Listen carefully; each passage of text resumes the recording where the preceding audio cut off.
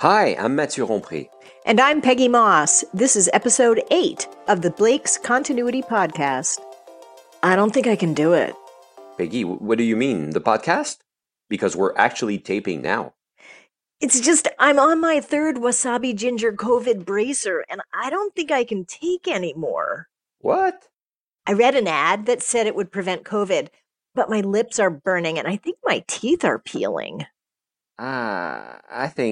I think you should stop taking it. It turns out we're talking to a couple of partners today who might be able to help you understand what's happening in the life sciences industry. Good idea. Today we welcome Pei Li and Laura Weinrib, partners in our life sciences group.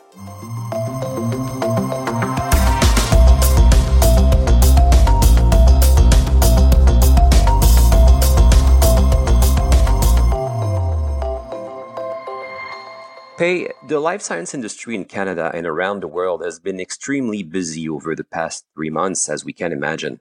What's even more interesting is that agribusiness or manufacturing companies have transitioned some of their production towards medical products. From a regulatory perspective, what are the major issues you've had to advise clients on?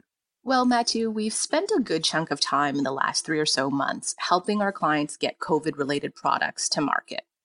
And while it's common knowledge that things like ventilators and prescription drugs are heavily regulated, what a lot of people don't realize is that some of the key products we're relying on to help COVID, so things like masks, hand sanitizers, hospital gown, and other PPE, they're considered medical devices, drugs, or NHPs, and they are subject to strict product and facility-specific approvals. And whether you need one or both sets often depends on types of activities you're engaging in, what you're doing. So, for example, for things like medical devices, different devices may need product licenses, whereas others may only need a facility-specific license. It's important to keep in mind that these are often products and applications that take a very long lead time. But obviously, due to COVID, a lot of our clients are forced to get these products shipped, distributed, and out to market under very extreme time pressures. So we've done everything from helping them put together sample labels, put together product applications on the quick, help sort out things like product ingredient, composition, and formulation issues.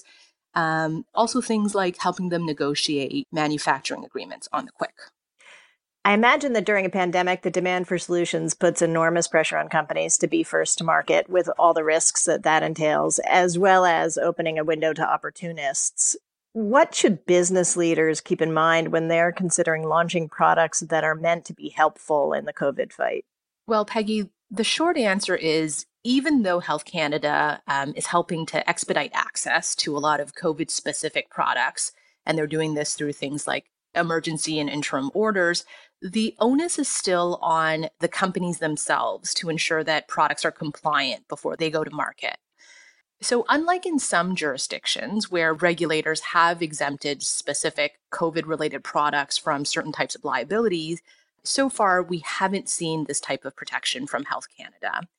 The level of risk for things like fines, offense provisions, and all the usual laundry list of Health Canada enforcement measures under the Food and Drugs Act also depends on what you're doing. So, for example, a company that imports a finished medical device into Canada may have more regulatory responsibility for that product as opposed to a company that's, say, just a parts manufacturer and sells the part to the actual medical device manufacturer.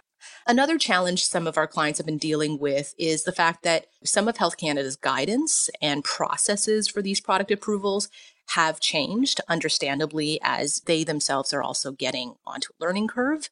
And so the difficulty is, for example, if you've applied for a particular product license, say back in March, and you're looking to apply for another very similar product in May, it's possible that the application process and the actual pathway may have itself changed. So it's important to go back and to refresh yourself to make sure that everything is still the same. Laura Weinrib, let's turn over to you. The government is warning companies about false and misleading advertising.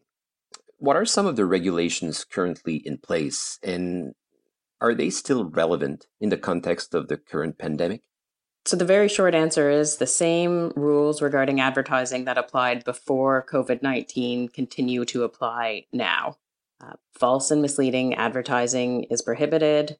Any claims you want to make require substantiation before you make those claims. And also, in making any sort of therapeutic claims, industry needs to be very careful not to make claims that inadvertently transform what was previously an unregulated product into one that requires approval by Health Canada as either a medical device or a drug. We've started to see a lot of COVID-type claims on the market. And I think everyone has personal experience with their inbox being filled with products with COVID claims, like simple, washable cloth face masks being marketed as coronavirus protection. Both Health Canada and the Competition Bureau have increasingly become concerned that with these types of claims, and they've both issued statements about false and misleading advertising related to COVID-19 and done a lot of investigating. As an example, Health Canada maintains a publicly available list of COVID-related advertising complaints that they're investigating or have resolved, and that list is currently at 175. That is a staggering number for Health Canada in just a few months. Way more the advertising complaints being investigated than are normally investigated. How have these steps impacted legitimate businesses entering the health products market during COVID? There's a lot of pressure for legitimate businesses to put out products to keep up with demand, and also to stay ahead of competitors who are making new products and new claims. There's also been a flood of counterfeit and non-compliant products on the market. As Pei mentioned, Health Canada has opened up some new avenues to get COVID-related health products approved a little bit quicker and at times with slightly relaxed regulatory requirements. The total opposite is true regarding advertising. Regulators, both Health Canada and our Competition Bureau, generally view offenses that target or take advantage of vulnerable groups as particularly serious and take action accordingly. In this case, industry needs to be particularly careful when making any implied or express claims related to COVID, because regulators these days consider our entire population to be vulnerable as it relates to COVID claims. Understandably, we're all extremely concerned about our own health. So advertising is truly subject to significantly increased scrutiny right now. There are challenges in ensuring compliance in short time frames, especially when it feels like not everyone is playing by the same rules. But Health Canada and the Competition Bureau, as I mentioned, are investigating both small new entrants to the market as well as established national retailers and manufacturers. And in my opinion, the increased scrutiny surrounding claims should ultimately benefit legitimate businesses that are properly substantiating their claims and taking a reasonably cautious approach. Paley, let's end this episode with you. I understand non-compliance can lead to large fines, monetary penalties, and possibly imprisonment. What should companies keep in mind in this climate? Well, I think the key is to make sure that your products and services are continually vetted by both the business and legal teams to make sure that it's legally compliant. Just because there's unprecedented demand for certain products, understandably, doesn't mean that you should just act with blinders on. So it's important to continue to scrutinize and assess the issues and risks we've discussed, whether it's considering, does your product need a product-specific license before you can import or sell it, or whether we need facility-specific licenses, things like that. If you are going to proceed, understanding that there is some regulatory risk in your particular situation, you need to obviously make sure you understand the nature of the risk, whether it's the possibility of things like fines, product seizures, reputational risk, and to make sure that this is consistent with your organization's risk tolerance. Remember that for many COVID-related products, Health Canada also has a list of approved and pending product approvals on their website that they do update regularly. So, for example, if you're a retailer and you're in a situation where you're partnering with an importer or distributor who says they have an approved product, remember that you can check it against both Health Canada's usual databases as well as their COVID-specific databases. Thank you, Laura and Pei, for taking the time to talk with us today. These are chaotic times for all of us, and particularly those working in the life sciences. Listeners, just a reminder that a podcast is no substitute for legal advice. Goes without saying.